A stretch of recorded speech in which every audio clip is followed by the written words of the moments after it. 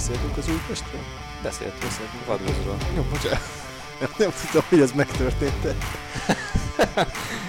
vagy pedig csak álmodtad, mint ahogy rendszeresen az Újpesttel álmodik az ember. Igen.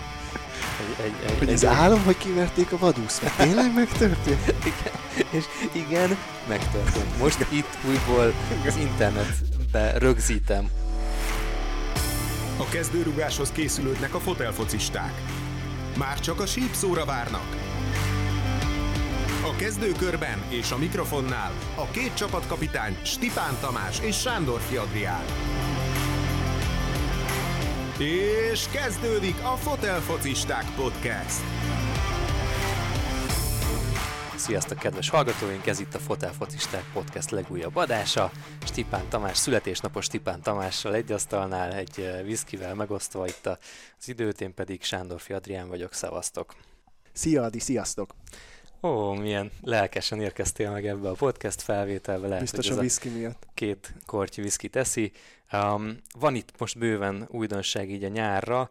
Ugye szerencsére olyan nyarunk van, hogy nem nagyon kellett a focit nélkülözni. Volt egy remek EB-nk, ami azért lekötötte az embereket, hogyha a sportot nézzük, akkor olimpia is van folyamatosan, tehát hogy a mai fotelfocistának, aki egyébként általában a sportot is szereti, bőven van mit néznie, hallgatnia.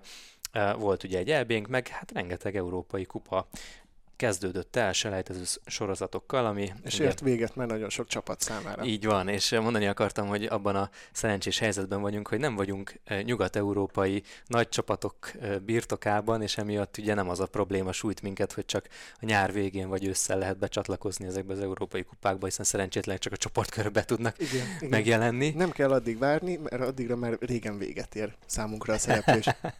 Hát van, akire ez igaz, van, akire meg reméljük, hogy nem. Ugye? Hát ugye az előnye ennek, hogy selejtezőkön kell végig száguldanunk, hogy nem kell lekötni annyi barátságos mérkőzést a nyárra. Azért nézem most itt a nagy csapatok mindenféle barátságos meccset játszanak, baromi unalmas lehet. Nem kell Kínába, meg az Egyesült Államokba menni turnézni, ugye? Pontosan. Úgyhogy itt most nagyon elég szépen... csak Liechtensteinig menni, vagy Lettországig. Vagy Örményország. Az nincs közel, mondjuk Örményország. Igen. Fárasztó is lehetett amúgy az út, tehát így a fehérvári fiataloknak. Ugye azért Pestig fölmenni vonattal, onnan megvárni a csatlakozást, nem tudom, Szlovákiában. Úgyhogy fáradtan érkezhettek meg a fehérvári játékosok Örményországba, ami sajnos az ő kiesésüket eredményezte, de ezt majd bővebben fel fogjuk dolgozni. Itt azért volt a Puskás, Újpest, természetesen a Fradi, meg hát a Fehérvár, akik próbáltak szárnyaikat bontogatni itt az európai kupákban, és hát ketten maradtak talpon. Mi történt itt, Tamásom? Hát igazából az történt szerintem, ami az elmúlt években már megszokott. A Fradi csoportkörbe jutott.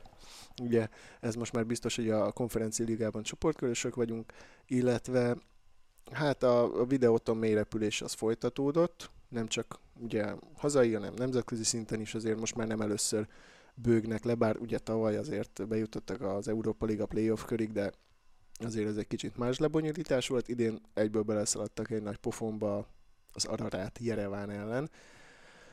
Hazai pályán volt egy 1-1, azt hiszem, igen, és ott a Heister lőtt egy irgalmatlan nagy gólt. Ez fantasztikus volt, ugye Heister a Fraditől ment el. Köszönjük Hajnal Tamásnak. Kicsit csirattuk is a Heister, de hát nem látjuk a hátterét ennek az egésznek. Úgyhogy az egyetlen nemzetközi gólját a Heister lőtte ebben a kupa szezonban a Vidinek. Igen, mert a visszavágón 2-0-ra kikaptak. Egy elég sima meccsen úgy nézegettem egy kicsit, azért gyilkoltam, vagy kínoztam magamat egy kicsit, és bele pillantottam abba a mérkőzésbe.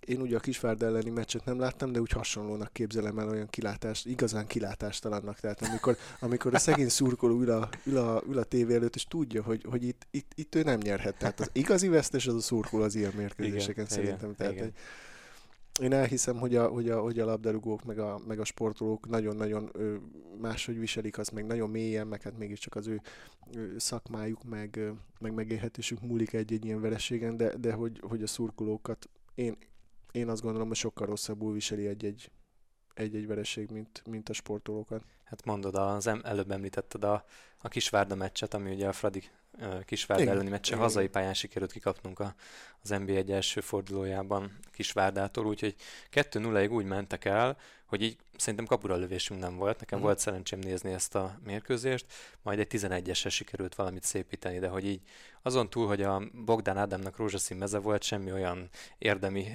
teljesítménye nem volt a csapatunknak, mint amiről lehetne egyáltalán beszélni, úgyhogy egészen drámai volt, szóval hasonló az élmény, és tört forgattak a szívünkben. De hát ugye azért azt is sajnáljuk ám, szerintem azért mondjuk ki, hogy azért így a magyar csapatok nem annyira pallérozódtak ebben az európai selejtezőkörben. Persze elviccelődünk ezeken, de igazából sírni kéne. Tehát, hogy nyilván nem szívünk csücske se a felcsút, se a videóton, vagy éppen az Újpest, de nyilván azért magyarként azért szorít az ember annak, hogy minél tovább jussanak, öregbítsék a magyar labdarúgás hírnevét. Hát ez idén nem sikerült. Ez nem, és úgy fest, hogy a Fradira marad. Persze ott van még az Újpest, még áll, de akkor egy a történet kedvéért azért evezzünk át az Újpest Vaduz párharcra, ugye azért a... Történelmi párharcra. Így van, azért a sötét ló Vaduz, a liechtensteini sötét ló. Tört borsot az Újpest orra alá, és azt gondolom, hogy amikor Svájcba kihúzták a Vadúzt az Újpest mellé, akkor ott az újpesti vezetők gyomra egy kicsit görcsbe szorult. Ehhez képest egészen bámulatosan és simán könnyen mentek tovább 5-2-es játszik könnyességgel verték. Nem mindenkinek sikerült a Vadúzon túlmenni így ilyen könnyen, de mégis túljutott az Újpest rajtuk, és hát így megkapták a Bázelt. Most zajlanak ezek a körök, amikor vesszük fel ezt az adást. Ezután a felvétel után robogunk is a Fradi Szlávia mérkőzésre, és hogy most lesz az Újpestnek is a Bázellel való csatája, aminek ugye azért úgy, hogyha bukik lennénk, azért olyan nagyon sok esélyt nem adnánk arra, hogy az Újpest elveri a most Bázelt. Egy Újpest győzelemmel, vagy továbbjutással, vagy egy Újpest góllal nagyot lehet szakítani szerintem. Hát a tipmixen. Igen. És akkor ott azért, hogyha véletlenül tovább jutna az Újpest a Bázel ellen, akkor viszont egész jó helyzetbe kerülnek, mert a Csukaricski meg a Hamárbi mérkőzésnek a továbbjutójával játszanak, és hát azért az nyerhetőnek tűnik. Tehát egészen elképesztő, hogy az Újpest, ha, nagyon aláhúzom, ha átjut a Bázelen, akkor valójában egy könnyebb ellenféllel néz szembe, mint a Bázel volt. Papíron könnyebb ellenfél, de én se a Hamárbit, se a Csukaricskit nem írnám le, főleg Újpest szurkolóként. Na de hát azért a Vadúzon túl vannak, szóval itt azért így be vannak melegedve a srácok, tehát hogy azért valószínűleg ott egy kicsit most már vérszagot éreznek a lila szurkolók, de a vérszagot azt mi is érezzük, ugyanis a Fradi pedig egészen szépen, simán új edzővel. 4 meccs, 4 győzelem, ugye a Bajnokok Ligája selejtezőbe a koszovói és a litván bajnokot vertük 5-1-6-1-es összesítéssel. Igen, tehát a Pristinára és az Zalgirisről van szó. Ugye a Zalgiris elleni litván meccsről örökké emlékezetes marad, amikor körülbelül egy fél időn keresztül a Lambadát egy rezes banda játszott a szurkolótáborban. És ez nagyon-nagyon ijesztő volt, és mondta is a kommentátor, hogy azért ő tudja, hogy milyen dal fog az emberek fülében csengeni, amikor megpróbálnak este elaludni. Igen, és ez teljesen igaz volt. És 45 percen keresztül nyomták a Lambadát egy dobbal, énekelve és egy trombitával a litvánok. Hasonló volt a hangulata a mérkőzésnek, mint a dél-afrikai világbajnokságnak, illetve hogyha még a 2000 vagy amikor ugye a 2000-es évek elején, még hogyha az ember nagyon ráért a gimnáziumi órái után, és nézett az Eurosportnál egy kis Afrika kupát ott Taribo Westtel. Igen, egy demokratikus Kongó és Mozambik összecsapáson ott azért voltak ott a sámánok mellett még ilyen hasonló hangszerészek, és hát meg ott csirkét áldoztak, meg valószínűleg malac süvítés, meg sivítás volt, mert őket kergették a lelátón, és hogy legyilkolják őket. Afrika kupás esemény volt, hogy az egyik csapat masszőrét a biztonságiaknak kellett kivinniük, mert hogy a kapu mögött vuduzta az ellenfél kapusát, tehát hogy ott minden megtörténhet. Hát igen.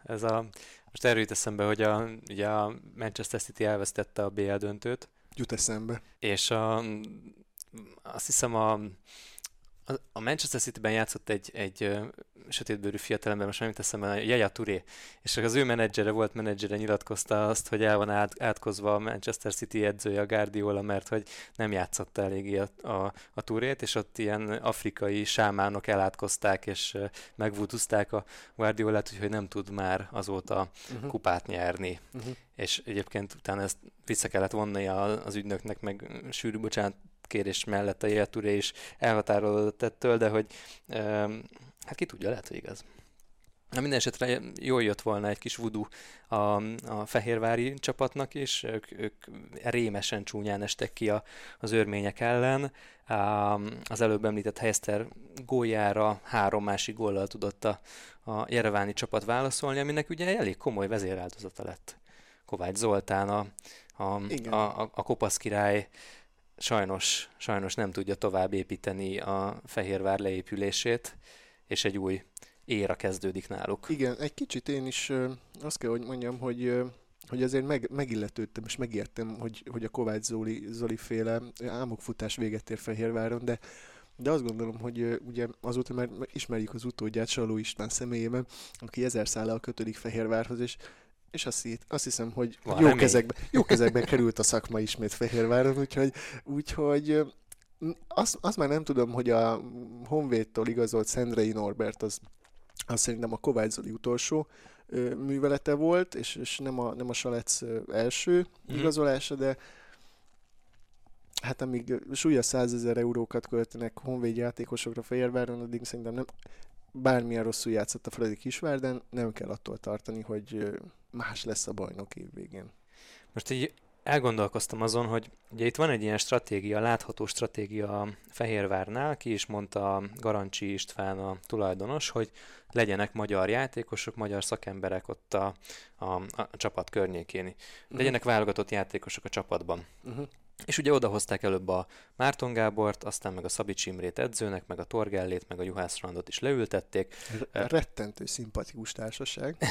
Hát ez más kérdés. És most megint továbbra is magyar edzővel játszanak, és megint ki van mondva a Sallóinak, hogy jöjjenek magyar felnőtt válogatott, vagy ifi válogatott, és később akár, mint a Bolla Bendegúz, akiről érdemes majd mesélni, hogy külföldre értékesíthető magyar tehetség, de hogy most itt felmerül bennem az a kérdés, hogy vajon nem itt hibáznak-e? Mert ott van a másik oldalon a Fradi, aki viszont minden sajnálatomra, és minden rossz érzésem ellenére azon az úton járnak, hogy külföldre hoznak játékosokat, és nem nagyon tudunk magyar játékost a Dibuszon, a Sigéren, Botkán kívül a kezdőcsapat környékére delegálni, és ezzel szemben egyébként szimpatikus módon azt mondja a Fehérvár, hogy szeretne több magyar játékossal, magyar szakmai stábbal, magyar koncepció mentén működni, és valami mégsem sikerül. Igen, és ez most már ugye tavaly is az ezüstérmükbe került. Tavaly is csak a 3. helyen végeztek, és nem is feltétlenül ezzel van a probléma, ez egy jó koncepció, tehát, hogy igen, legyenek ott magyar válogatott játékosok, vagy válogatotthoz közeli játékosok. Jelenleg az a probléma szerintem, fehérvári szempontból az a probléma, hogy a Fradinál olyan külföldi játékosok játszanak, akik jobbak, mint a magyar klubok számára elérhető magyar válogatott játékosok. Nézzük meg akkor, hogy kik azok a magyar válogatott játékosok, akik erősítést jelenthetnének vagy a Ferencvárosnak, vagy a Videótonnak, vagy akkor a legnagyobb kihívónknak, a Felcsútnak. Tehát nyilván a kapuba Gulácsi elérhetetlen. Persze. Most nézzük a védelembe, egy Szalai Attila elérhetetlen. 20 millió Orbán elérhetetlen. Igen. Középpályán egy Szoboszlai. Botka elérhetetlen. Igen, egy Szoboszlai. Tényleg. De a Fiola ott van náluk egyébként, tehát hogy túl sok vizet egyébként nem zavart az Ararat ellen sem sajnos, pedig az EB miatt nyomott. És hogyha már erről beszélünk, hogy nem sok vizet zavart, ugye ez a második összetevő a dolognak, Fehérváron vannak válogatott játékosok, tök jó. Viszont a válogatott játékosok mellé igazolnak külföldi játékosokat, hogy a külföldi játékosok minősége milyen. Tehát ott van egy Petriák, aki azt tudjuk, hogy ő egy jó játékos. Szerintem ezzel kapcsolatban nem lehet kérdés. Ott volt ugye az Uri nevezetű francia légiósuk, aki nem tudom, hogy azóta az első csapattal edz, de ugye lezavarták a Tarcsiba. És akkor nyilván ott van Stopira, aki 1000 éve ott van, szerintem egy megfelelő minőségi játékos, de kiket hoznak? Tehát, hogy Evandro, Alef, és Zivzivadze, Mezőkövesdről, tehát, hogy ilyen játékosokkal nem lehet fölvenni a harcot, mert a magyar bajnokságban se, nem a Fradival, a Felcsúttal se. Most Felcsútra meg hoznak minőségi külföldiek, olyan külföldieket, akikről azt gondolom, hogy 5-6 éve az összes magyar csapat álmodozott volna. Román válogatott játékosokat, cseh válogatott játékosokat. Igen. Érdekes, tehát ezért mondták egyébként, nem mi mondjuk, hanem nagyon sok fehérvár szurkolót láttam különböző posztok alatt kommentálni, hogy szinte üldözték el a Kovács Zolit a szakmai igazgatói posztról, mert hogy évek óta az a kommunikáció, vagy az ilyen háttérkommunikáció látszik, hogy nagyon utálták a szurkolók őt és a döntéseit, amit hozott. És valószínűleg most telt be ezzel a pohár, bár egyébként simán megtehette volna az előző szezon végén is, hogy lemond a Kovács Zoli. Most valamiért ez tényleg annyira mélysebb volt szerintem itt a Vidinél, hogy az első fordulóban kihullottak, hogy egyébként a lesajnált konferencia ligában, hogy ebből nem volt nagyon visszaút. Aztán egyébként én nem tudom nagyon igazán, tehát nem tudom elképzelni azt, hogy mondjuk a Sallói az minőségben sokkal jobbat tud ennél, de lehet, hogy másképp gondolkozik, lehet, hogy máshogy fogja meg ezt a kérdést. Persze. Sallói egyébként Zalaegerszegen nem végzett rossz munkát, de Márton Gábor sem végzett rossz munkát. Igen. Zalaegerszegen. Itt azért más már egy kicsit az elvárás. Igen. És ameddig a tulajdonosnak vannak elképzelései, addig Sallói nem nagyon fog tudni más tenni szerintem, mint a Kovács Zoli tett. Tehát, hogy a pénztárca adott, az elképzelés adott. Ebből kell főzni. Lehet, hogy ebből csak a lefeket lehet vadászni. De pont ez, amit én fel akartam vetni, hogy... És a következő adásunk vendége Alef lesz. és Kovács Zoli. Szóval, hogy ez az, amit én boncolgattam, és egyáltalán nem azt akarom mondani, hogy a magyar szakemberek rosszak, de hogy vajon elég jók-e. És hogy inkább itt jön ez a kérdés a fejembe, hogy most azért nagyon nehezen tudnám elképzelni, hogy egy magyar edző jön le például Fradinak a kispadjára. Szerintem igazából fel sem merült valójában, amikor a Rebrovot pótolni kellett. Ugye jött a Stöger a Fradi kispadjára, amit egyébként élőben közvetítettünk a múltkori adásunk felvételen, akkor derült ki, hogy ez tényleg így van. Szóval, hogy nem nagyon lenne alternatíva, és hogy az embernek a szíve azt kívánná, hogy magyar edző legyen, hogy legyen sikeres a Szabics, hogy a Sallói tudjon nemzetközi szinten teljesíteni, és valami hiányzik szerintem. Nem véletlen, vagy talán nem véletlen, hogy a magyar válogatott foci csapat jó ideje nem magyar edzővel dolgozik például. Tehát, hogy valamit szerintem itt hiányzik. Én kicsi vagyok ahhoz, hogy ezt megfejtsem, ezt a problémát, de azt érzem, hogy minthogyha talán itt lenne a kutya elásva. Valószínűleg azért mélyebben kéne ismernünk a magyar labdarúgásnak a viszonyait, nem csak lelátói oldalról. Nem csak a fotelből. Szabics Imrét nem gondolom rossz szakembernek. Tehát Ausztriában ő letett a névjegyét játékosként is, és már edzőként is. Tehát nem véletlenül került oda az osztrák válogatott. Igen, de nem volt vezetőedző. Nem volt vezetőedző, pláne nem egy olyan helyzetben, hogy európai kupakporondra kellett volna kijuttatni egy csapatot. Igen. Az egy kérdés egyébként, amire már meg is kaptuk a választ, hogy ez a keret, ez mennyire erős, ez a Videoton keret.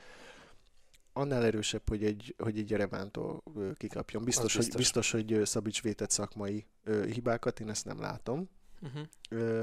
Ez biztos. A magyar bajnokságban majd kérdés lesz, hogy ők mit érnek el. Ugye tavaly, amikor átvette a kispadot, akkor még lehetett mondani, hogy hát ez még nem a Szabics féle csapat, ezt nem ő készítette föl. Hát itt ezt a csapatot most már azért jó pár hónapja ő készíti föl. Ez most a nemzetközi kupában ennyire volt elég. Ha a bajnokságban is ezt a fajta játékot fogják játszani, akkor nem kérdés szerintem, hogy nem fogja befejezni ezt a szezont ezzel a vezetőséggel a csapat. Hát igen, na jó, majd meglátjuk. Mindenesetre azért tekintsünk előre, és itt azért minket vár például egy Slavia Praha elleni BL selejtező a Fradi esetében, és hát azért így nagyon boldogok vagyunk amiatt, hogy most már eljutott oda a Fradi, hogy harmadik éve zsinórban nemzetközi kupa csoportkörében lehet. Igen, a csoportkör az már biztos a kérdés az, hogy milyen csoportkör.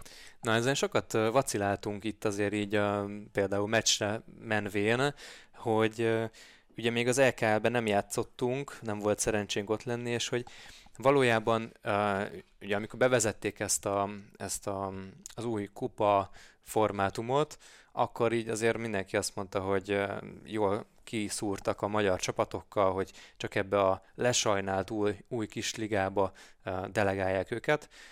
Na most ugye a gyakorlat meg azt jelenti, hogy megkaptuk arra a választ, hogy ez nem véletlen volt. Igen. Ez is túl sok, ez is túl magas a magyar csapatoknak, tehát a magyar bronzérmes, magyar ezüstérmes, az nem tudta ezt a szintet megugrani. Nem mondhatjuk, hogy csont nélkül kiestek, mert a Felcsút ment egy kört. Ment egy kört az Inter Turku ellen, a finn Inter Turku ellen, aztán meg a rigai RFS. Hát súlyos 5-0-ás vereséggel, vagy összesített vereséggel zavart őket haza. Még a videóton Jereváni teljesítményére is csúfosabb. Az, hogy rugott gól nélkül kiestek.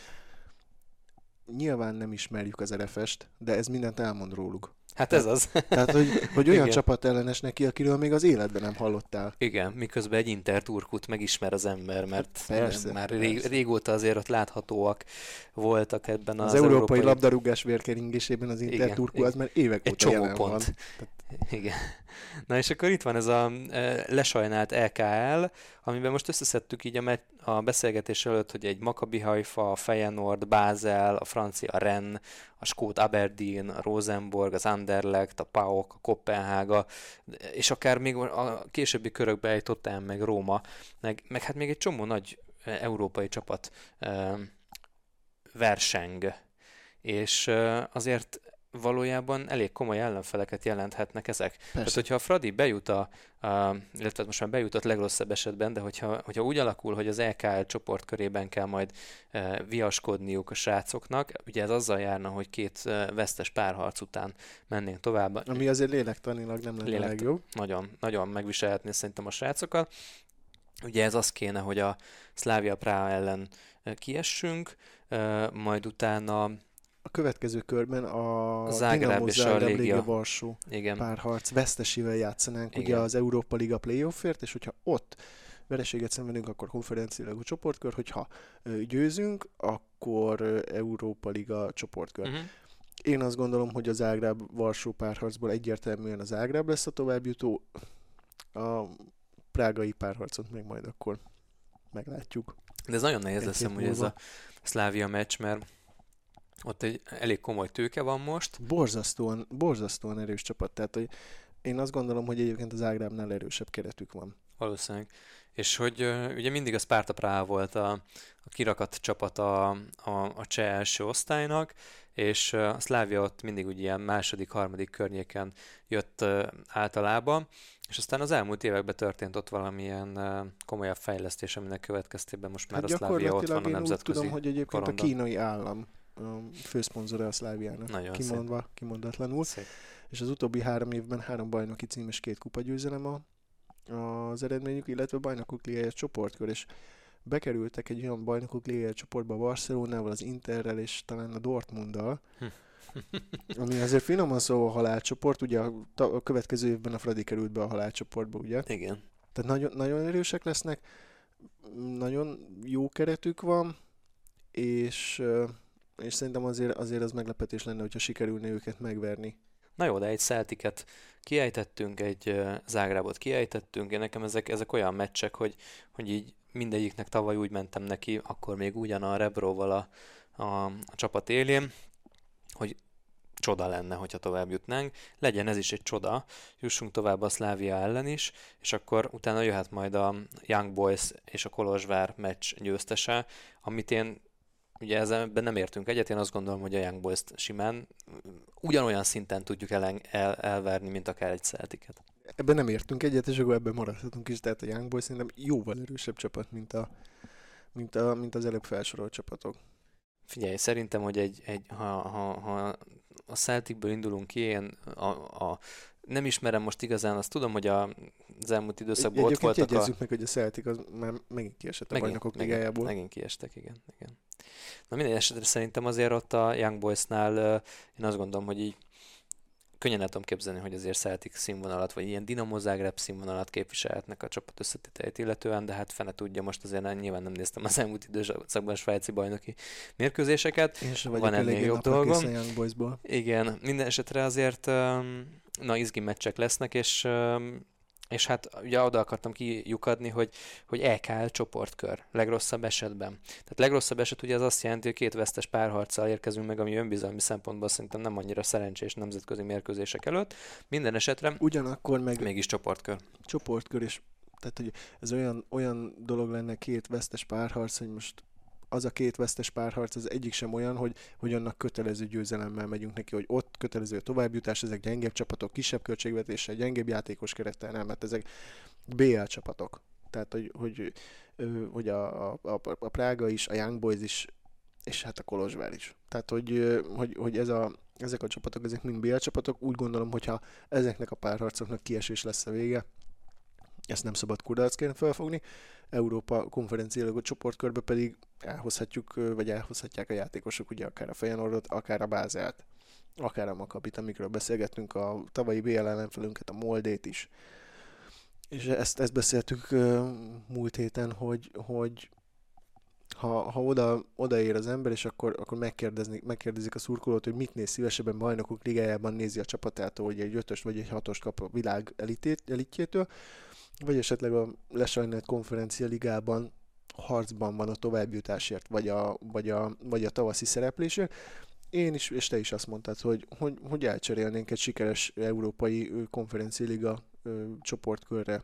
Hát nagyon, tehát hogy más az optikája annak, hogyha valaki a BL csoportban mondjuk kap egy 4-est egy Barcelonától vagy egy Juventustól, de mégiscsak a Barszával meg a Juventusszal játszunk. A bajnokok ligájában persze. Igen, egy Cristiano Ronaldo meg egy Leo Messi jön Magyarországra, és ez egy olyan súlyú dolog, ami bizonyos szempontból, talán érzelmi szempontból ér annyit, mint egy ténylegesen sikeres szereplés egy EKL csoportkörben. Pénzügyi szempontból biztosan jobb is a BL-ben játszani, viszont nincs esély tovább jutni. Tehát, hogy ezt szerintem így azért mindenki bevallhatja, hogy a Fradi nem fog tovább jutni egy BL csoportkörből még egy jó ideig, de egy EKL csoportkörből, konferencia liga csoportkörből akár még tovább is lehet jutni, és azért a mi életünkben még nem volt ilyen, hogy európai liga, európai versenysorozatnak a kieséses szakaszában lássunk egy magyar csapatot. De ez megtörténhet most. És ugye emlékezzünk vissza arra az Európa Liga csoportkörre, amikor Espanyollal, Ludogoretszel, meg a Moszkvával játszottunk, és ott azért nagyon versenyben voltunk azért, hogy tovább jussunk a csoportba. Az utolsó percig versenyben voltunk, igazából a Ludogorets ellen egy győzelem kellett volna. A továbbjutáshoz ugye döntetlen értünk el Rázgárdban, illetve az kellett volna, hogy Iszel ne hagyjon 2-11-est az ülőúton az Espanyol ellen. Hoppácska. Hát ez már nem fog megtörténni, Iszel nem fog kihagyni több 11-est a Fradiban. Sajnos vagy nem sajnos. Ebben sem értünk egyet. Minden esetre ott azért nagyon érezhető volt a közelsége annak, hogy kieséses szintre jusson el a csapat, tovább jutva a csoportkörből, és azért az egy nagyon komoly élmény volt, hogy tényező volt a Fradi abban az Európa Liga csoportkörben annó. Tényezők voltunk. Abszolút. Egy győzelem, egy vereség és 4 döntetlen volt, de igazából mindegyik mérkőzés iszonyatos nagy élmény volt. Nekem nagyobb élmény volt az Európa Ligában látni tavaly előtt a csapatot, mint tavaly a BL-ben valamiért. De a BL-hez vezető út az nagyon jó volt. A Bajnokok Ligáját már ugye nyilván azért se lehetett annyira élvezni, mert nem lehettünk kint a mérkőzéseken, nem volt teltház, míg az Európa Ligában ott tudtunk tombolni azért az összes mérkőzésen. Igen. Na hát, hogyha már ott tartunk, hogy kitombolt ezeken a mérkőzéseken, akkor szerintem említhetjük Siger Dávid nevét, akit viszont szerintem egy picit most szomorú vizekre elvezve, de azért említsünk meg, mert hogy ő nem fog tudni segíteni a Fradinak abban, hogy a BL-ben tovább jusson, a csoportkörbe jusson, vagy akár ebben az egész őszi kupa szereplésben bármilyen módon is sikerre szolgáljon, mert hogy egy nagyon komoly sérülést szenvedett a magyar válogatott középpályása, Siger Dávid, akinek az úton kívánunk jobbulást, azt mondják sajnos, hogy most ilyen talán 8 hónap. 8 hónapot olvastam én is pont ma. Tehát ez nagyon kemény, és akkor ott van még egyébként a Kalmár is, tehát hogy ezek a srácok itt azért elég durván megsérültek most. Azt hiszem mind a kettőjüknek a térde. Mindkettőnek szóval problémája van a térde, igen. És hogy ugye a Kalmár lemaradt az EB-ről, a jó esélye egyébként a VB-ről is, igen. És akkor ott van a Siger, aki meg most a nemzetközi kupa szereplésről fog lemaradni, és ugye azért elég komoly konkurenciaharc is van a Fradiban ebben a belső középpályás poszt tekintetében. Jött oda Loncsár is, jött az Zakariassen, aki egy támadó szellemi játékos, de azért ott van a Szomália, a Vécsei, aki meglepő módon mostában többször szóhoz jutott, meg a Haretyin is. És hogy azért ide majd szépen neki vissza kell verekednie magát, és a magyar válogatottban is vissza kellene verekednie magát, de egy ilyen hosszú sérülés után érzelmileg, mentálisan, és ez igaz a Kalmára is, összeszedni magukat szerintem legalább egy év. Hát nagyon nehéz lesz. Én igazából abból tudok kiindulni, amikor Lipcseinek volt egy hasonló sérülése, amikor igen.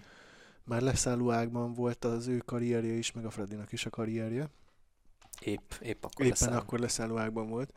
És amikor visszatért, akkor nyilván ő akkor már idősebb volt, mint Siger lesz a visszatérése idejében, de hát nem egyszerű egy ilyen sérülésből visszatérni mentálisan tényleg az, hogy az ember úgy menjen bele egy párharcba, hogy azért még érzi ott a lábát, azért érzi annak a sérülésnek a következményeit, azt a felkészüléshez hozzátartozó 8 hónapot, fizioterápiát, és azért ő már akkor szerintem 30 fölött lesz.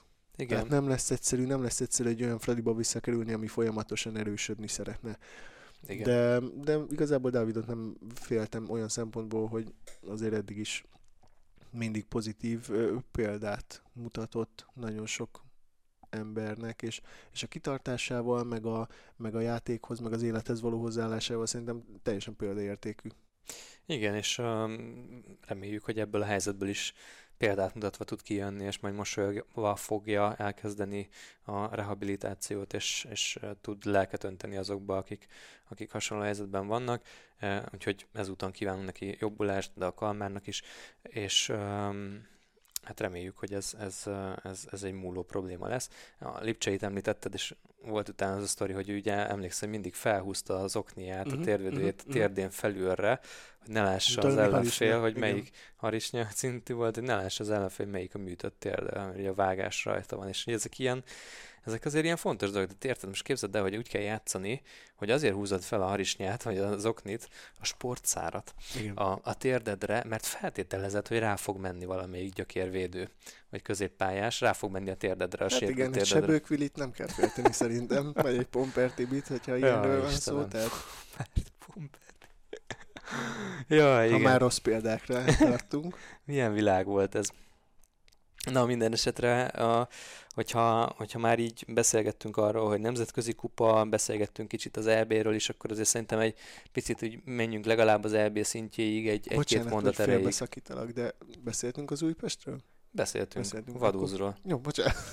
Nem tudtam, hogy ez megtörtént-e. vagy pedig csak álmodtad, mint ahogy rendszeresen az Újpesten álmodik az ember. Igen. Az álom, hogy kiverték a Vadúzt, mert tényleg megtörtént? Igen, és igen, megtörtént. Most itt újból az internetbe rögzítem, hogy megtörtént ez a tény. Az Újpest kiverte a Liechtensteini kirakat csapatot. 5-2-re, vagy mennyire? 5-2-re, igen. Na, hát igen, ez nem álom, ez a valóság. Na, de hogy akkor az előbb említett EB. Ugye nem akarjuk most ezt már nagyon cincálni, mert hogy mögöttünk van az EB, de azért azt az EB döntőt szerintem azért úgy kicsit úgy beszéljünk róla. Azt azért ugye nem tudom, azért ez mindenkinek megvan, hogy mekkora helyzetek voltak ott azért az utolsó meccsen, a csoportkörben a magyar válogatott esetében. Hát én úgy ugráltam konkrétan a tévé előtt, és tényleg emlékszem, hogy az utolsó pillanatokig benne volt a pakliba, hogy tovább lehet jutni abból a csoportból, a halálcsoportban. Hát a németek ellen, ott nagyon sajnáltam tényleg, hogy... Ez elképesztő volt. Ez valami fantasztikus élmény volt, és nagyon szomorú. Tehát ez az a dolog, amikor elmész a színházban, nézel egy nagyon szomorú drámát, és közben érzed, hogy jó élmény volt, mert hogy így megérintett, és hogy így megmozdult valami, és erre jó a foci egyébként, hogy és nem véletlenül lett szerintem a világnak a legelismertebb és legkövetettebb sportága a foci, mert hogy hát ilyen élményeket és ilyen drámát tud okozni, és a magyar válogatott megérdemelte volna, hogy a világsztárokkal teletűzdelt németek, franciák, portugálok közül valakit, hát vagy akár többeket is megelőzzön. Mert hogy szívvel, lélekkel játszottak. Tényleg, most szerintem nem kell többet mondani annál, tehát annál nincs beszédesebb adat, mint hogy gyakorlatilag perceket voltunk hátrányban a 3 mérkőzés alatt. Igen. Tehát ugye a portugálok ellen 75.-78. percig nem mondom, hogy partiban voltunk, az volt a leggyengébb mérkőzésünk, de ott is nagyon kevés kellett volna hozzá, hogy döntetlenre kihozzuk a mérkőzést. A franciák ellen gyakorlatilag azt mondom, hogy abszolút felvettük a versenyt, mezőnyben is, játékban is. A németek ellen pedig még talán jobbak is voltunk. Igen. Tehát ahogy jöttek a mérkőzések, úgy voltunk egyre jobbak és jobbak. Nem volt szerencsém a franciák elleni meccset élőben látni a helyszínről, se a portugál meccset, de az, ami azon a 2 mérkőzésen kim volt, az hatalmas. Tehát, hogy ennyire bele tudták azért hergelni a játékosokat, és a játékosok át tudták venni ezt. Az valami eszméletlen. Nekem viszont az a csodálatos, amit a németek ellen produkáltunk Münchenben, és gólra lőttek a játékosok, igen. Tehát mármint úgy, hogy amikor már így minden veszett, akkor hát, tudtunk reagálni. A Szalai fejes gólja az gyakorlatilag az év góljai közé bekerülhet, fontosságát tekintve mindenképp, meg tehát gyönyörű kivitelezés volt. Úgyhogy nagyon, nagyon fájt ott a szívünk, de hát ment tovább nélkülünk az EB, és a végén ugye az angol-olasz párharcra jutottunk, amit nekem bizonyítékom van arról, hogy én azt írtam nektek a Viber csoportba, hogy döntetlen lesz, 11-esek döntenek, és az olaszok mennek tovább. És mi történt? Ez történt. Megtörtént. És hova mentek tovább? A bajnoki címet megünnepelni. Ja, értem. Az EB ünnepségre. És itt 2 dolgot szeretnék behozni. Az egyik az a 11-es párbaj, ahova hát ezt már mindenki szétcincálta, nem is nagyon akarunk ebben hosszan belmenni, de a végére odaállították a 19 éves Szakát, aki jól kihagyta, amúgy Angliában... Kapufára lőtte egyébként, ugye? Az kihagyásnak számít, igen.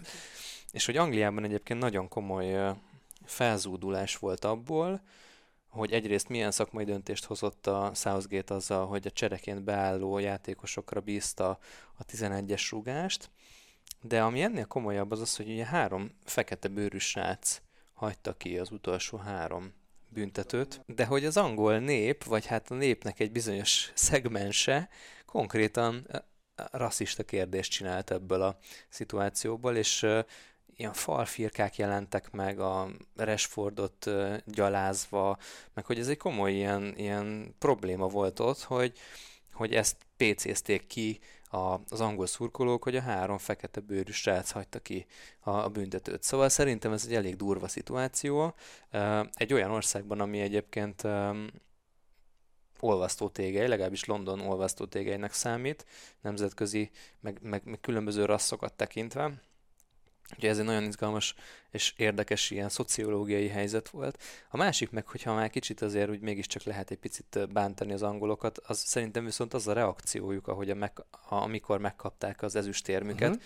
Én végignéztem azt a közvetítésben, hogy gyakorlatilag hiba nélkül mindegyik levette az ezüstérmet, amit a nyakába akasztottak. Volt, aki fel se tette magára az ezüstérmet, hanem rögtön levette, és nem tudom, lógatta a karjában, vitte tovább. Ebből egyébként szintén felzúdulás volt, tehát hogy ez egy rendkívül tiszteletlen dolog szerintem. Azokkal szemben nagyon tiszteletlen dolog, akik nem jutottak el az EB döntőbe. Akik hasonlóan játszottak, és nem jutottak el oda, és ez egy tiszteletre méltó dolog, hogy valaki ezüstérmes lesz egy EB döntőben, és mégis így reagálnak. Ezzel szerintem egyébként a bajnokot is meg szégyenítik valamennyire, hogy lebecsülik ennek az egésznek a jelentőségét, meg egy nemzetet szerintem, akiknek viszont azt kéne, hogy jelentse ez, hogy ez egy Európa legjobb, második legjobb csapata. Több dolgot is hozzáfűznék az előző gondolataidhoz. Az egyik az, hogy nem tudom egyébként a 11-es rugásoknak a kiválasztásának a menetét. De azt gondolom, hogy nem feltétlenül az edzőnek kell minden esetben kiválasztani azt, hogy kirúgja ilyen döntő fontosságban a büntetőket. Mert azért szerintem megremeghetnek itt a lábak. És hogyha azt mondja a 19 éves srác, hogy én elmerem vállalni? Én azt gondolom, hogyha egy Arsenal játékos azt mondja, hogy elmeri vállalni, akkor lője. Minden esetre én nagyon csalódott vagyok ezzel a ezüstéremlevételes reakcióval, és nagyon örülök amúgy, hogy az olaszok nyertek. Abszolút le a kalappal Mancini előtt, meg a csapatuk előtt. Figyelj, még a Lanzafame is befért volna szerintem. Abszolút, abszolút. Tehát egyáltalán nem éreztem olyan kiugróan jónak ezt a keretet. Mancini jó edző, de nem gondoltam volna, hogy ez megtörténhet. Nyilván a görög EB győzelem óta tudjuk, hogy egy Európa-bajnokságon bármi megtörténhet, vagy Dél-Korea 4. helyezése óta tudhatjuk, hogy ott bármi megtörténhet. Az más sztori volt szerintem. Más kicsit, de viszont nagyon jól játszottak, végig kiegyensúlyozottak voltak, és ezeken a tornákon általában ez dönt, hogy ki az, aki végig jól tud koncentrálni, vagy ki az, aki a legjobban tudja a formáját időzíteni. Az olaszok az elejétől kezdve ezt csont nélkül lehozták ezt a tornát gyakorlatilag. Így van, és akkor az említett Donnarumma lett ugye az EB-nek a kompletten a legjobb játékosa. Ugye az EB döntőben 11-est védett, meg önmagában egy nagyon magabiztos játékot hozott, és szerintem az, hogy elképzelhetőtelen ő a legnagyobb sztár ebben az olasz csapatban. Hát a legjobban hype-olt játékos, igen. Igen. Ugye ez mondjuk hozzátartozik az is, hogy hónapokon keresztül ment a hicti, hogy meghosszabbítja a Milánban a szerződését. Ő ugye azért talán, nem tudom, 10 pár éves kora óta ott van, és nem tudom, 16 volt, amikor beállt az első csapat kapujába. És azóta szinte kirobbanthatatlan. És most 22-23 éves, és hogy gyakorlatilag ő szerintem így megtestesíthette volna azt a Milán játékost, aki régen egy Maldini volt ilyen, aki egy igazi legenda lesz, de tehát, hogy lehetett volna a modern kor Milán legendája, és ennek az lett a vége, hogy eligazolt a Paris Saint-Germainhez. Egy gyengébb bajnokságba. Hát figyelj, elég jó az a francia liga. Én most egy Donnarummának, igen. Lille játszom a FIFA-ban, látom, hogy milyen tehetségek vannak ott. Azért vannak ott jó csapatok, de hogy mégiscsak azért ott biztos, hogy azért a Párizsnak az a lehetősége, hogy ők ott azért BL döntőbe bejutnak, vagy 4 közé bejutnak mostanában azért az számított, és én nem akarom azt mondani, hogy itt pénzről volt szó. Biztos semmi köze nem volt, meg ugye a Mino Raiola, aki egy híres ügynök abból a szempontból, hogy elég jó díleket köt a játékosének. Szerintem ő nem mondta azt a Donnának, hogy tudná több pénzt keresni az arab sejkektől Párizsban. Tehát ne vigyük el ilyen irányba a dolgot, nyilván legalább a 2-szeresét megkeresi, mint a Milánnál, viszont a Milánnal biztos, hogy az elkövetkező 10 évben nem nyerne bajnokok ligáját. Hát most azért a Párizsal se fog nyilván, de hogy... Tehát a Donnarummának az volt a célja, ha jól tudom, hogy sok pénzt keressen. Az volt a célja, hogy sok pénzt keressen. Szóval az volt a célja, hogy aranylabdás legyen. Mert az arany sok pénzt ér. El lehet adni az aciba, be lehet dobni. Kiviszi az ecserére, simán kap érte egy 20-ast, megéri. Igen. És ezt nem tudja Milánban meghúzni valószínűleg. Úgyhogy volt a Párizsnál, nem tudom, 33-35 éves a Keylor Navas. Szóval ezért úgy ők hosszabb távon is gondolkoztak abban, hogy kellene nekik a következő 10 évre egy jó kapus. Igen, vagy egy jó védő, mint a Ramos. Igen, de ő nem a következő 10 évet fogja erősíteni. Úgyhogy a Donnarumma egyébként a Ramos, Sergio Ramosnak a társaságában, meg egyébként a Wijnaldum társaságában megérkezett Párizsba. Ja igen, tényleg lecsapták a Barca kezéről a Wijnaldumot. Így van a Liverpooltól, és hogy azért ez vicces lett volna, most így a Koemannal elindultott volna egy ilyen újabb hollandosítási éra a Barszánál. A Depay végül odaigazolt, meg ugye ott van a De Jong középen, tehát egy De Jong Wijnaldum középpályás, belső középpályás történet az jól hangzott volna, de ez nem történt meg, hanem a Wijnaldum végül is a Párizst választotta, ahol az újonnan érkező Sergio Ramosszal és a Donnarummával fognak egyébként egy egészen erős új csapatot alkotni.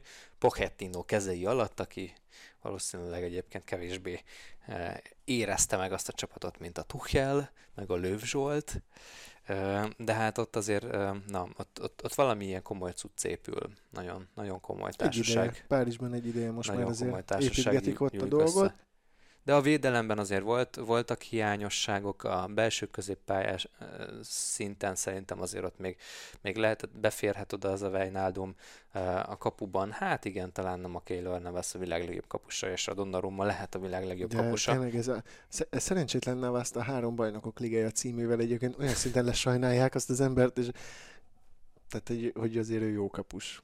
Hogyha már szóba hoztad a Ramoszt, ugye akkor az utóbbi adásban említetted, hogy a spanyol keretben nem került be egyetlen Real játékos se, amit ugye te nehezményeztél, de igazából Hát engem igazolt a sors egyébként. Igen, mert ugye a spanyolok csak meddig jutottak? A 4-ig? Hát szerintem tovább mentek, igen. Arra felé de egyébként a 4-ig bárki eljut, tehát hogy oda azért nem kell nagy tudás. Hát igen. És most új védelmet építhetnek, vagy új védelmet építhet Ancelotti a Madridnál. Hát ugye először érkezett oda Alaba, aki azért nagy erősítés. Ő nyilván. A plusz, és akkor van a mínusz. De elment Varane a Unitedhez, és elment Ramos a Párizshoz. Hát kérdés, hogy kivel tölthetik be ezt az űrt? Hát a belső védő párosát gyakorlatilag elvesztette a Real Madrid, és egyelőre nincsen hír arról, hogy komoly utánpótlás jön. Ugye ott van azt hiszem a Nacho, igen. Belső... Én nem tudom, hogy ő belső védő, de hiszem neked, mert én nem nézek Madrid meccseken. Én sem nézek, csak tudom, mert hogy ismerem a nemzetközi focit, és szerintem ott talán a Nacho lehet az, aki most így oda esetleg beeshet, de most gyakorlatilag a csapatban van egy Militaójuk, van egy Odriozola, most mondom a hátvédeket, van egy Mario Gia Fuentes nevű srác, van a Jesus Vallejo, Daniel Carvajal, de ő szélső, ugye, meg a Marcelo, aki szintén szélső, és egy ideje már perifériára szorult a Mendyvel szemben, a Ferland Mendyvel szemben, de hogy a belső védelmi része ennek a szerkezetnek egyáltalán nem látszik túlságosan biztosítottnak. Azért ugye arról van szó, hogy a Mbappét mindenképpen le akarják igazolni, és azért hajlandóak lennének bárkit bárhova, bármikor elküldeni a Realból, az Hazardtól, mindenkin keresztül. Az ilyen legrosszabb igazolások kategóriában benne van szerintem az. De ki tudhatta volna, mert hogy amit művelt a Chelsea-ben, az abszolút Real Madrid színvonal volt, és lehetséges egyébként, hogy talán a sérülésével tettek véget annak, hogy ez működhessen. Vagy a túlsúlya, nem tudni.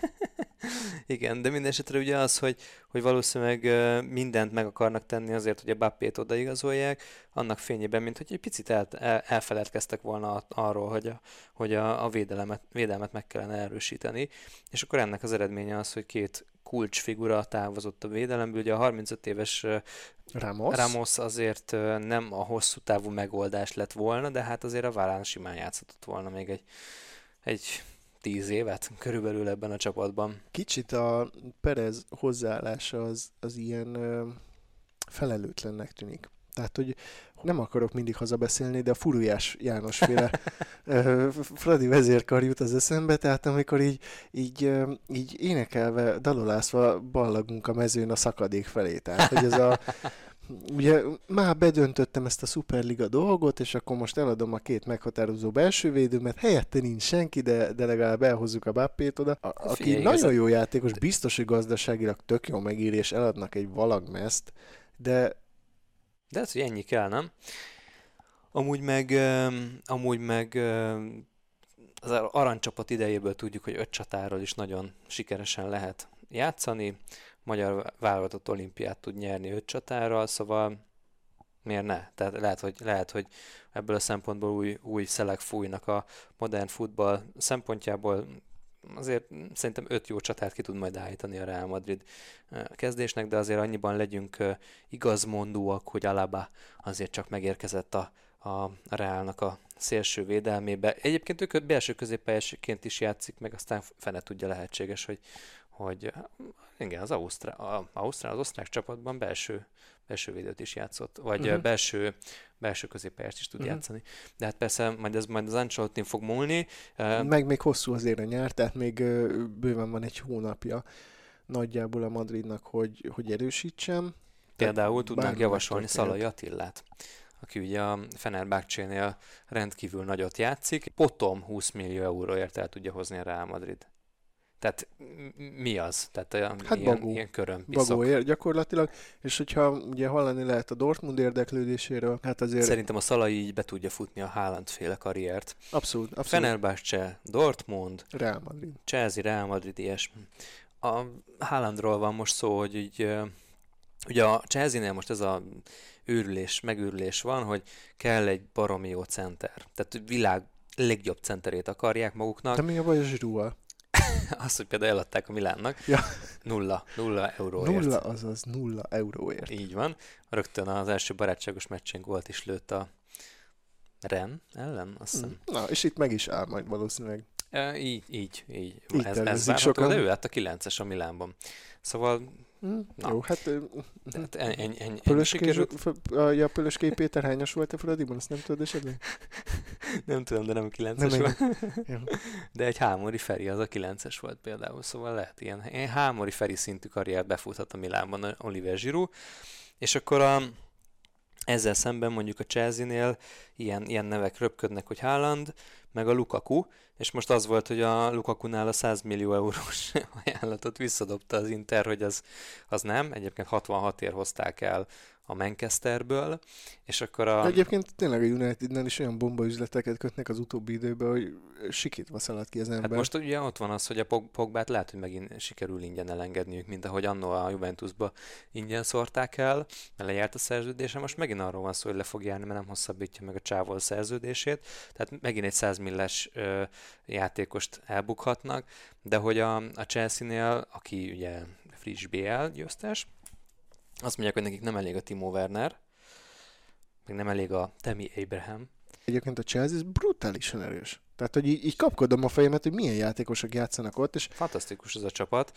Ugye ott van a nyugat-európai bajnokságok Siger Dávidja, N'Golo Kanté, igen, aki évről évre fantasztikus eredményeket ér el. Tehát szerintem annak a Hapsinak gyakorlatilag az aranylabda hiányzik a nem teljesítményéből. Sokáig, egyébként nem sokáig szerintem. Nem sokáig. Megérdemelni, csak ugye annyira ilyen vízhordó a faszi, hogy nehéz ezt így kirakatba tenni. És akkor egy Lukaku, aki egyébként elképesztőt játszott az Interben, elképesztő szezonja volt. Hát ugye a belga válogatottban is azért elrugdosta. De nagyon jó a faszi, de nyilván a Haaland az meg a következő időszaknak valószínűleg a legnagyobb sztárja. Igen, és azért a Chelsea-ben ugye, hogyha már mondtad, ott van a Werner, ott van a Havertz. Szóval egy fantasztikus csapat épül ott, és egyébként nagyon szimpatikus társaság. Meg a csapatkapitány ugye a Abramovics. Akinek fekete Amex kártyája van, úgyhogy bárkit megvehet. Igen, amúgy simán el tudtam volna képzelni oda a Donnarummát is védőnek. Na meg a másik, ami, hogyha már most ilyen angol focinál járunk, az a Harry Kane-nek az esete, aki most megy éppen ez a dráma, hogy a Manchester City le tudja igazolni 100 millió euróért. Aguero elment a Barszába, és akkor a Citynél most marad egy Sterling, akit egyébként annyira nem favorizálnak mostanában, tehát játszott, de hogy úgy, valahogy így kicsit most éppen lesajnálós fázisban van, és oda is nagyon kéne egy jó center. A Gabriel Jesus van a csatárposzton, de hogy azért ő mégsem a világsztárok csúcsa. Nem az a kaliber, igen. És akkor Harry Kane kéne, hogy jöjjön, ő meg nagyon szeretne menni, már 2 napja nem megy edzésre a Tottenhamnél, mert megmondta a Levi nevű sportigazgatónak, vagy tulajdonosnak, hogy ő menni szeretne, azt hiszem tavaly nyáron, és akkor megbeszélték, kezet fogtak rá, és akkor most mégsem nagyon akarja elengedni őt a Tottenham. 100 millió nem tűnik elégnek, de hát oda is nagyon kéne egy center, úgyhogy hát nehéz most manapság Premier League bajnok esélyes csapatnak lenni, hiszen meg kell oldani ilyen problémákat. Kedves hallgatóink, azt gondolom, hogy itt izgalmas nyarat élünk most még meg, lesz még egy csomó nagyon finom zuhanyhíradó ebben a nyárban, beszélhetünk itt azért még bőven az angol tehetségekről, James Madisonról, aki az én egyik kedvenc játékosom a Leicesterben, sajnos az egyik kifejezetten nem kedvenc csapatomban, az Arsenalba tart, vagy ott van a Jack Grealish, aki nem nagyon tudta megmutatni az EB-n az angol válogatottban a tehetséget, pedig mindenki oda meg vissza volt tőle az új 7-estől, hogy na majd ő, aztán amikor beállt rendre cseleként egyébként, akkor egyáltalán nem tudott teljesítményt nyújtani az EB döntőben a 11-es rugásokhoz egyébként nem is állt oda, és kapott is érte kritikát. Fene tudja, hogy rajta múlott-e. Hogy az angoloknál mindig van, akit így kipéciznek, hogy ő egy iszonyatosan nagy világsztár, és nem. Tehát az angol válogatott az szerintem évtizedek óta középszerű, és nincsenek igazán meghatározó játékosai európai meg világviszonylatban. Na ezért volt nagyon meglepő az, hogy bejutottak az EB döntőbe. Egyébként igen, és előtte meg ugye a VB-n azért összekapartak maguknak egy 4. helyet, tehát hogy én amióta követem a labdarúgást, azóta az angol válogatott nem volt ennyire eredményes. Pedig ők találták ki a focit. Uh-huh. De hogy ott van még egyébként például egy Jadon Sancho, aki meg azért a Manchester Cityhez eljutott, a Unitedhoz jutott, de hazatért, végül is a Dortmundi számüzetéséből. Szóval a Jack Grealishnek meg lehet, hogy a Manchesterben lesz majd a következő útja, csak épp a City irányába. Szóval vannak itt izgalmas dolgok. Én úgy látom, hogy egyébként a PL, a Premier League az, ami pörög most igazán ebből a szempontból. Beszéltünk arról, talán az első vagy második adásunk volt az, hogy a koronavírus milyen módon érintette az átigazolási időszakokat. Ahhoz képest egy sokkal aktívabb és intenzívebb átigazolási szezont látunk éppen most a nemzetközi piacon, amiben szintén amúgy persze a Premier League és az előbb említett Paris Saint-Germain a legaktívabb felek jelenleg, tehát így mozgatják rendesen a szágat, de aztán ki tudja, lehet, hogy egy Mbappé éppen be fog érkezni például a Real Madridhoz, úgyhogy izgalmas lesz ez a következő hátralévő 1 hónap is, mert hogy körülbelül ennyi van hátra az átigazolási szezonból, és aztán kezdődnek a nagy dolgok, de aki igazán figyel, és aki nagyon szereti a focit, az most van éppen jelen, mert hogy éppen zajlanak a selejtezők. Fradi, Újpest, mennek szépen az EKL, EL, BL csoportkörök felé, reméljük, hogy 2 csapat is ott lesz magyar színeket képviselve csoportkörökben, nemzetközi szinten, úgyhogy hát azt hiszem, hogy foci szeretők szemszögéből egy kifejezetten kedvező időszakon vagyunk túl, és a következő időszak is ilyen lesz. Maradjatok velünk, ez volt a Fotelfocistáknak a 6. adása, és jövünk is nem sokára egy újabb résszel, mi is azért kicsit így ellazultunk így a nyári időszakban, de hát a foci nem vár, a bajnokságok kezdődnek, úgyhogy lesz miről beszélnünk. Köszönjük szépen, hogy velünk voltatok. Irány a Szlávia meccs. A 3-as sípszó jelzi a meccs és egyben a műsor végét. A 2 csapatkapitány mindent kihajtott magából. Most elismerően gratulálnak egymásnak, meccs cserélnek és levonulnak a pályáról. Mi pedig köszönjük a szurkolást, ez volt a Fotelfocisták Podcast.